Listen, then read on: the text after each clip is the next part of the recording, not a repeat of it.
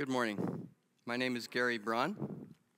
I'm one of the sinners saved by grace here at Parliament Community Church. Can we hear an amen for that? Amen. None of us would be here if it wasn't for the grace of God, so we thank God for that. I also want to, because Kristen was showing books, I thought I would show a book as well. This is a book called In Quest of a Kingdom, written by Leslie D. Weatherhead in 1944. So you won't find this probably in a seminary, because they want you to, in seminary, to use only books that are written within the last 3 years. So this is an old book, but wow, what a treasure. And I bring it this morning because I don't want to go home with it. I want to pass it on to someone. A lot of very interesting information about the parables in this book. So if you'd like to take this home with you, unless we have an arm wrestling competition or something at the front, if there's two people, but if whoever wants it can come afterwards. I'll put this here. Let's just pray before we dive into God's word. Lord, we thank you that your word is unchanging. We thank you that your Spirit is here. I pray that you would keep me from saying anything that I should not say. I pray that your Holy Spirit would guide my words, that you would guide my thoughts, and that all of us together would enter into what your Spirit would teach us this morning, and that we would walk out of here with a renewed sense of your presence in our lives and a desire to be about the work of your kingdom. We thank you, Jesus, for your presence with us today. In Jesus' name, amen. A little boy stands with his friends beside the baseball diamond. Bats lie ready beside the backstop. It's recess time at W.C. Howe on Lockwood Road, and teams are being picked. Terry and Howie call out the names.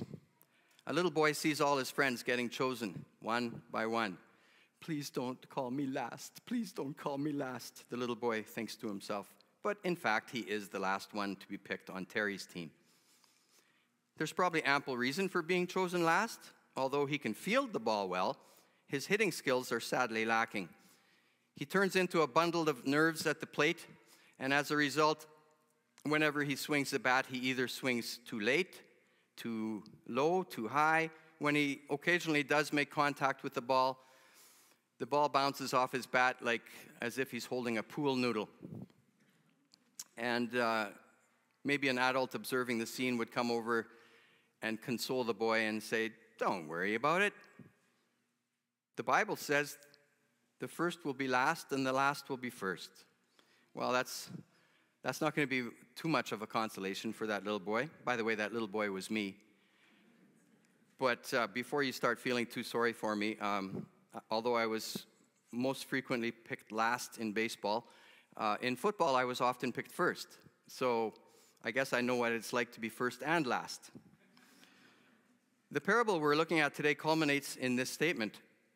So, the last will be first and the first will be last.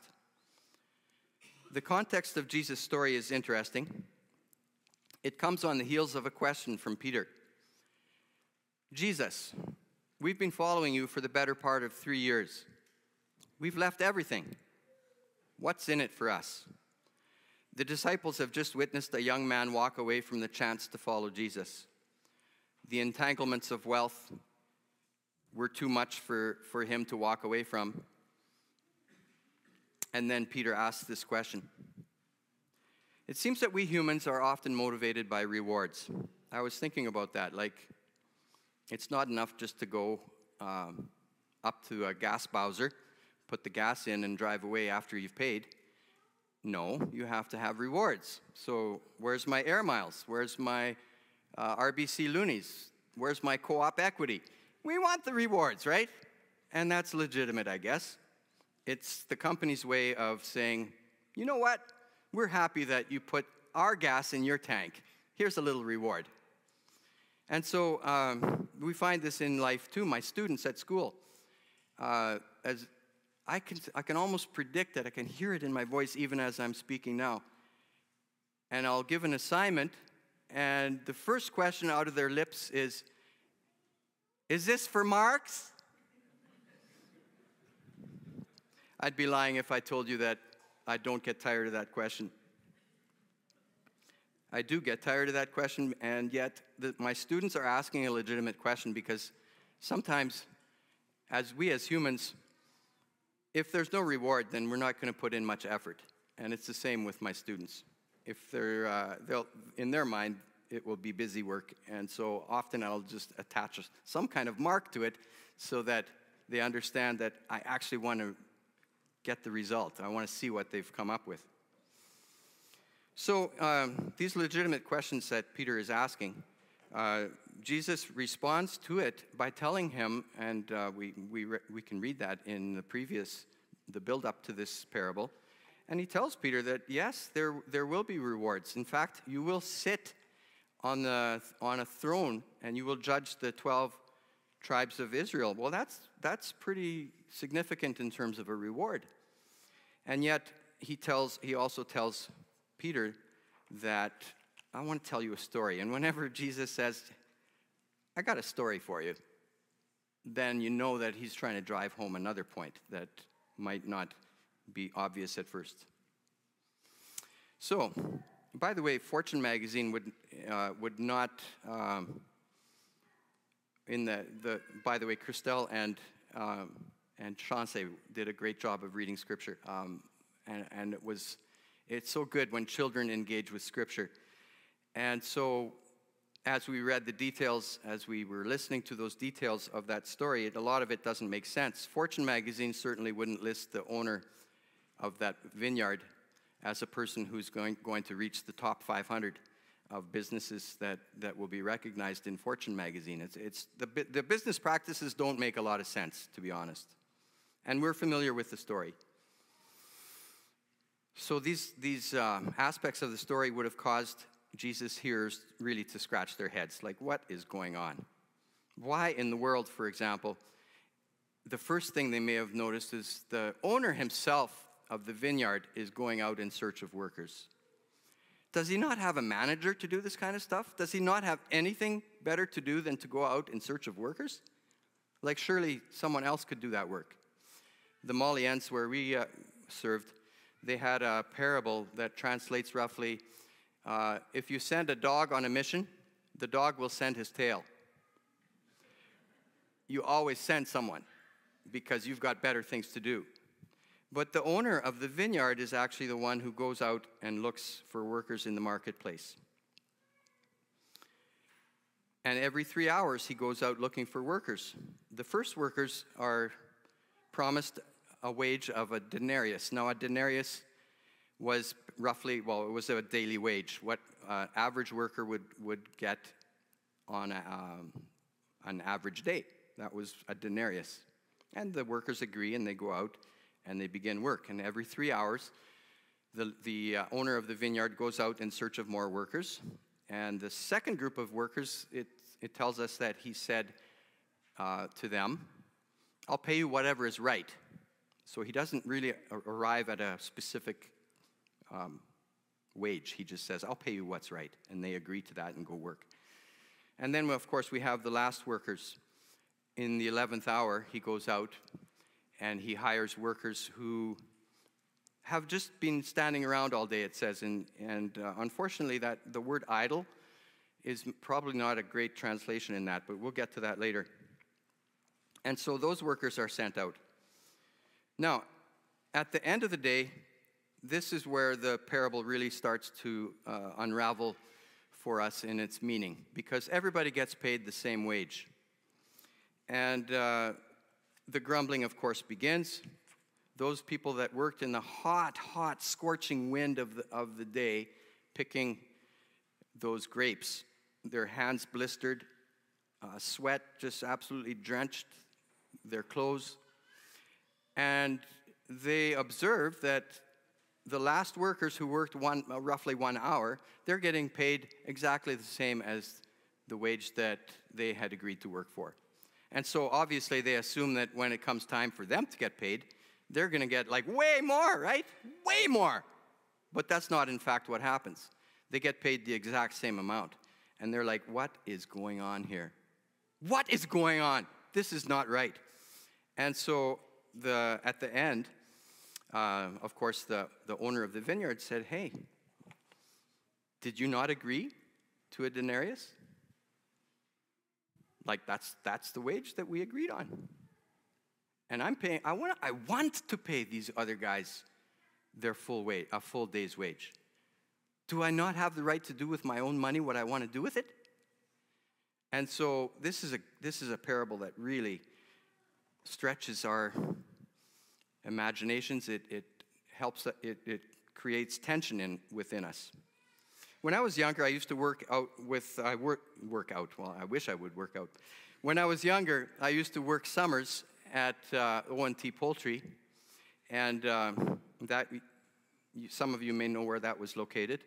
Mr. Oscar Wientz would occasionally take a school bus into town, and he would go to the Manpower Center and bring back workers. There might be 10,000 new chickens coming to replace the old chickens that were on their way to the Campbell's Soup Factory. And so these cages needed to be repaired. Cages needed to be cleaned. Everything needed to be ready for these new layer hens that were coming in. And time was of the essence. There was no time for monkeying around. This was work that had to be done quickly. And it wasn't particularly glamorous work, but it was work that was necessary. So Mr. Wientz would leave everything, get in the school bus and go down to Manpower to get workers. Now, Mr. Wientz was part owner of the company. And again, we think to ourselves, wow, surely someone else could have gone to get workers. No, there was nothing more important at that moment than getting workers, and he was not even going to trust that into anybody else's care. He went out and got the workers. Now, did some of them last the whole day? Maybe not, but at least he brought them out there. So I believe that even today our Heavenly Father is looking for workers. It wouldn't be out of order for us to think about Jesus and his words in Matthew 9:38, where he says, "Pray the Lord of the harvest that he may thrust forth workers into his harvest fields." Has there ever been a time when workers are as needed as they are than today? There is a harvest out there. We need to lift up our eyes and see that the fields are already white unto harvest. May we not let the grapes rot on the vine. May we be open to see with spiritual eyes the work to which God is calling us.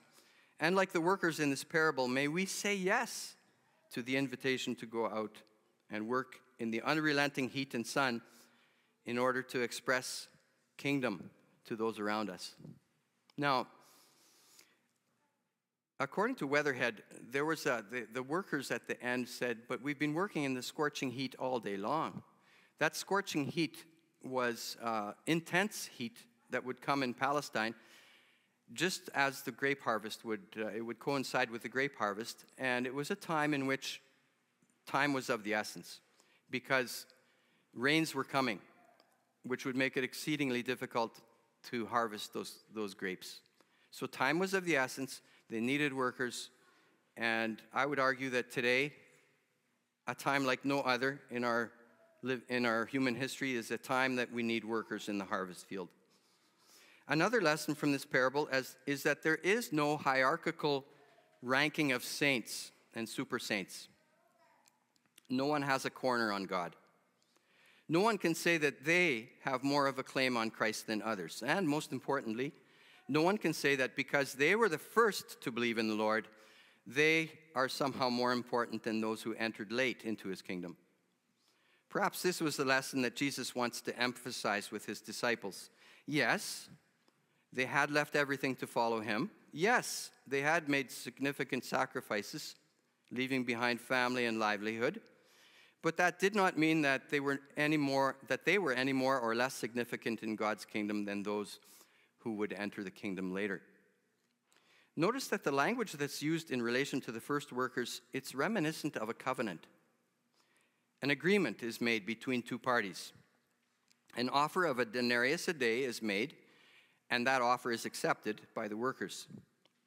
And all is well until the end of the day. And by the way, did you notice that the landowner instructed the foreman to pay the last workers first? He could easily have paid the first workers their denarius and sent them on their way. They would have never been the wiser. But no, he chooses to pay the last workers first so that the first workers are looking at this and wondering what is going on. And so he wants, obviously, the first workers to understand a lesson. Now, the landowner simply had told the later workers, the very last ones, we call them the 11th hour workers. The vineyard owner had simply said that he would pay them. The second group of workers were going to be paid what is fair. So what is fair? That's, if I said to my students, if they asked, how are you going to mark this? And I said, I don't know. It'll be fair. I'm guessing some of them would say, Mr. Braun, how do we know what you're looking for in this assignment? And yet these workers must have been desperate for work because off they go. They trusted the vineyard owner that he would pay them what is fair. And then the very last group of workers, he doesn't even make any kind of an agreement with them, really. He just says, why are you standing around? And they say, because no one's hired us. You go too and work in my vineyard. Go. It's almost like a command more than an invitation. It's not like, well, how would you feel about working in my vineyard, even though it's almost quitting time? No, he says, get out there and work in my vineyard. What are you doing standing around? And so off they go. So where do you see yourself in this story? I kind of see myself as one of the last workers. Because really, when I think about the magnitude of the history of salvation, the Jews and the covenant that God made with them, and over hundreds and hundreds of years building up trust, building up a relationship with them. And then to think that I, as a Gentile, have been invited into God's kingdom, it's very humbling for me, frankly, because sometimes I feel like I have no right to be here. I have no right to be in God's kingdom other than, and this is where I keep reminding myself that God did invite me, or he did command me in this case. Get to work. Do some work in God's kingdom. Now, there's another layer to this parable that we need to pay attention to as well. And I think that for some of us, this might be if we relate to the very first workers that were hired. Now, we say that we probably, like I personally, I don't like to think of myself as some of those first workers that were bent out of shape because they weren't paid the same amount as the other workers. But sadly, I think some of us end up being like that. We do take on those kinds of attitudes. When I was thinking about how this parable would look in modern times, I thought of the following scenario. Imagine I pull up my car to a drive-through vaccination clinic. I'm told at the gate that there will be a wait of at least 3 hours. I proceed to the lineup of cars based on that information. There are 3 hours. I know that these are 3 hours I'll never get back in my life, but hey, in the interest of public health measures, I submit to the wait. I finally snaked my way to within 15 cars of the garage door on the exhibition grounds. It's just about 3 hours now. And a health worker taps on my window. Sorry, sir, but we've had a change of plans. Seems like we're going to be taking our vaccinations in a mobile clinic to the back of the line. We want to make sure that everyone in line will get their shot. Now, don't worry, you'll still get your shot, but it'll probably be another 2 hours.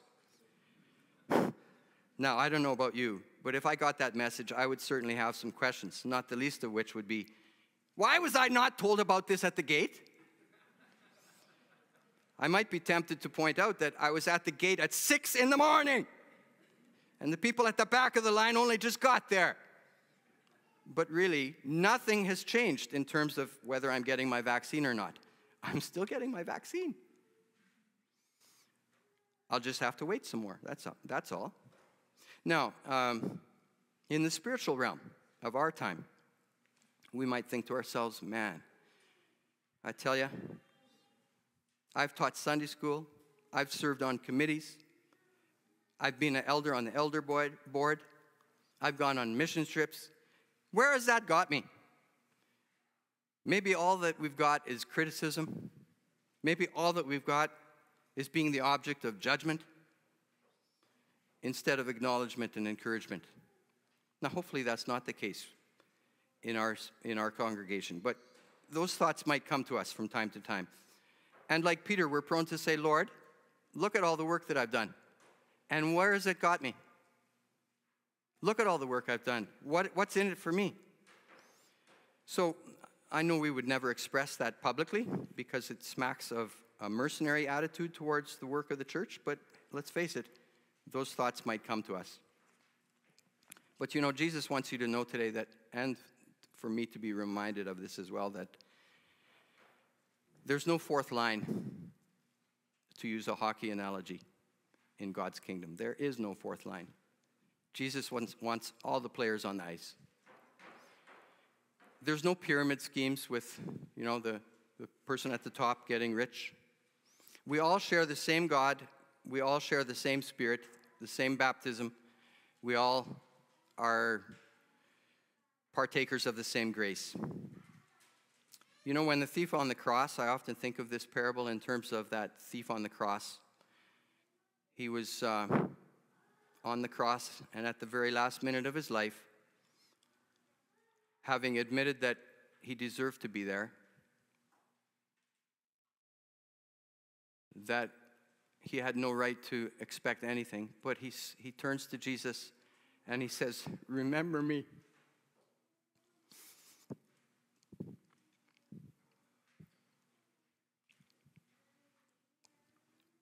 Remember me when you come into your kingdom. And Jesus turns to him and says, "Truly, today you will be with me in paradise."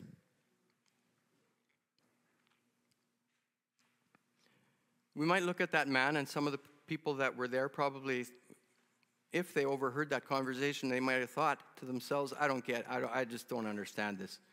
This low-life thief, this cutthroat, this murderer is going to get into the kingdom on his very last breath at the very 11th hour of his life. How does that make sense? But the answer is just so simple, and it's always been the same. The answer is God's generosity. God is just so kind and so generous, and he can do what he wants, and he will do what he wants. The landowner, in this parable, the landowner cautions the laborers to avoid jealousy. "Are you envious because I am generous?" he asks the workers who have been sweating and baking in the hot sun. The underlying message in that question is that there should be no room in our thoughts and attitudes for jealousy towards others, towards whom God has extended mercy. Can he not do with his mercy what he wants? Is it right that we should be bent out of shape because someone who we would consider undeserving has received mercy? We should be rejoicing when others receive the full measure of God's grace and kindness. God is good and kind beyond measure. Another takeaway from this parable is that seeing people making their way into the kingdom is in itself reward enough. Peter initially had asked Jesus, well, what's the reward? What's in it for us? And Jesus tells this story, and I think he tells it in a sense because he wants us to know that we do this work. We work in God's kingdom not for rewards, but simply for the joy of being a participant and being members of God's kingdom who can work together. And because Christ has extended mercy, we certainly need to extend mercy to others and grace to others. When Jesus was sharing this story, I'm sure that it would have really stretched the thinking of his disciples because, granted, he had already pushed some boundaries.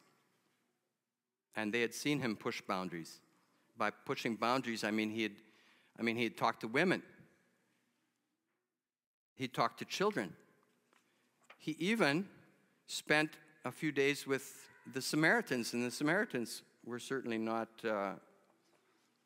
up there in terms of the ranking of Jewish people. So it's no stretch to think that Jesus wants the kingdom of God to extend way beyond the Jewish people, even when he was on this earth. And when that would happen, the Jews who had found peace with God through Jesus were not to look down on the Gentile converts who would enter the faith through Jesus Christ. He was saying, in effect, that yes, you have been a part of the kingdom all along through the Abrahamic and Mosaic covenants, but there's always room for others in God's kingdom, and you're not to look down or be jealous of those who enter into the kingdom after you. God's generosity extends to all. This parable is often called the workers in the vineyard, but I believe it could also be entitled God's extravagant generosity. There is no one to whom his generosity does not extend. Did you notice that when the landowner goes out one last time to find the workers, he finds those who have been unemployed all day long? Now, the King James Version says idle, and we often associate idleness with laziness, but that's not the sense. They were asked the question, why are you standing around? Their answer was, because no one's hired us.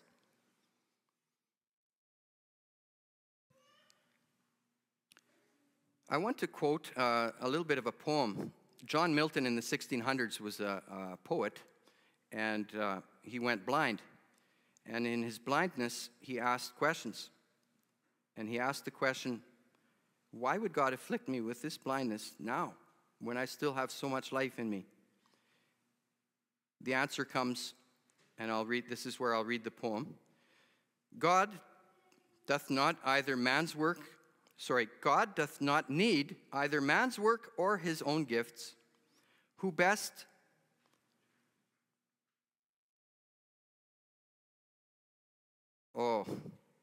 if John Milton was here now, he would just slap me upside the head. I lost my place.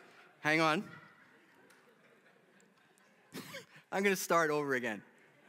Sorry, John. God doth not either need man's work or his own gifts. Who best bear his mild yoke, they serve him best. His state is kingly. Thousands at his bidding speed and post o'er land and ocean without rest. They also serve who only stand and wait.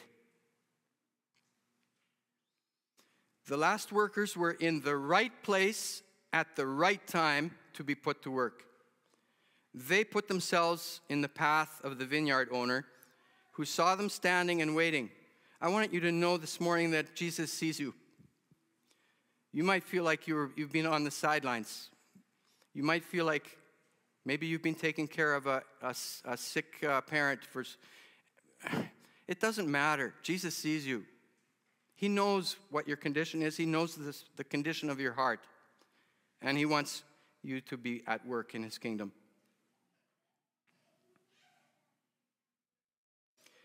And it's interesting, again, I want to point that out because I think it's worth repeating that he doesn't simply enter into some kind of negotiation with them. He doesn't ask for their resume. He just says, go and join the others in my vineyard. As we think about the impact of this parable in the here and now, I think we need to ask ourselves a few questions. First of all, as we look at our own hearts today, is there anything that we need to confess in terms of spiritual pride? Have we unconsciously bought into any kind of a notion that our particular brand of spirituality, our particular brand of worship, our particular way of engaging with one another is the best, and other ways of doing it are somehow secondary? That's spiritual pride, and that needs to be confessed. So maybe we need to remind ourselves again of just where we've come from. If you've been watching the Olympics, you've seen some of the ways in which some of these athletes have just risen from almost nothing to become athletes as they submit to training, as they submit to the work that their coaches are giving them to do. And God is our trainer. He's better than an RBC trainer. God is our trainer. He wants us to be at work in his kingdom. He's so generous and kind. And he doesn't want us to be jealous of anybody in the kingdom. Secondly, we have this invitation to work that Jesus puts out there. I want to remind ourselves of that verse from John chapter 4, where Jesus says, "Do you not say, 'Yet 4 months, then comes the harvest'? I tell you, lift up your eyes and see that the fields are already white unto harvest. Pray the Lord of the harvest that he may thrust forth workers into his harvest fields." That's what we need to be doing. The workers in this parable, by the way, are engaged not just in any kind of work. They're engaged in a specific task. The grapes are on the vine. They need to be picked. There's an urgency to the work. They are not working on their own agenda. They're not talking to the vineyard owner and saying, "You know what, I had a better idea. Why don't we do, I don't know, why don't we come back next week when it's not quite as hot?" No, they submit to themselves to God's or to the landowner's timetable. So we also need to submit ourselves to the work that God has for us. The job is immense. The time is now. What is the Lord calling us to today? Are we ready in his power and with his equipping to get our hands dirty, to sweat and labor in the fields that he himself will bring us to? What's beautiful about this parable, people, is that we don't have to worry about what the work is. Did you notice that the landowner brings them, he says, "Go to my vineyard." That's the work. So it's not up to us to fret and worry about what work we should be doing. Frankly, I think a lot of Christian work that is being done is just from being done on a human plane. Have we spent time like those last workers, putting ourselves in a posture of waiting to be thrust forth into God's harvest fields? So, may God help us today, as I close, to be those kind of workers who will be willing and ready to go to work.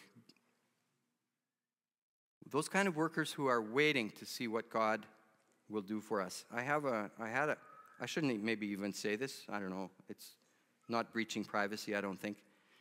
But one of my students at Winston Knoll Collegiate last year, her last name was Standing Ready.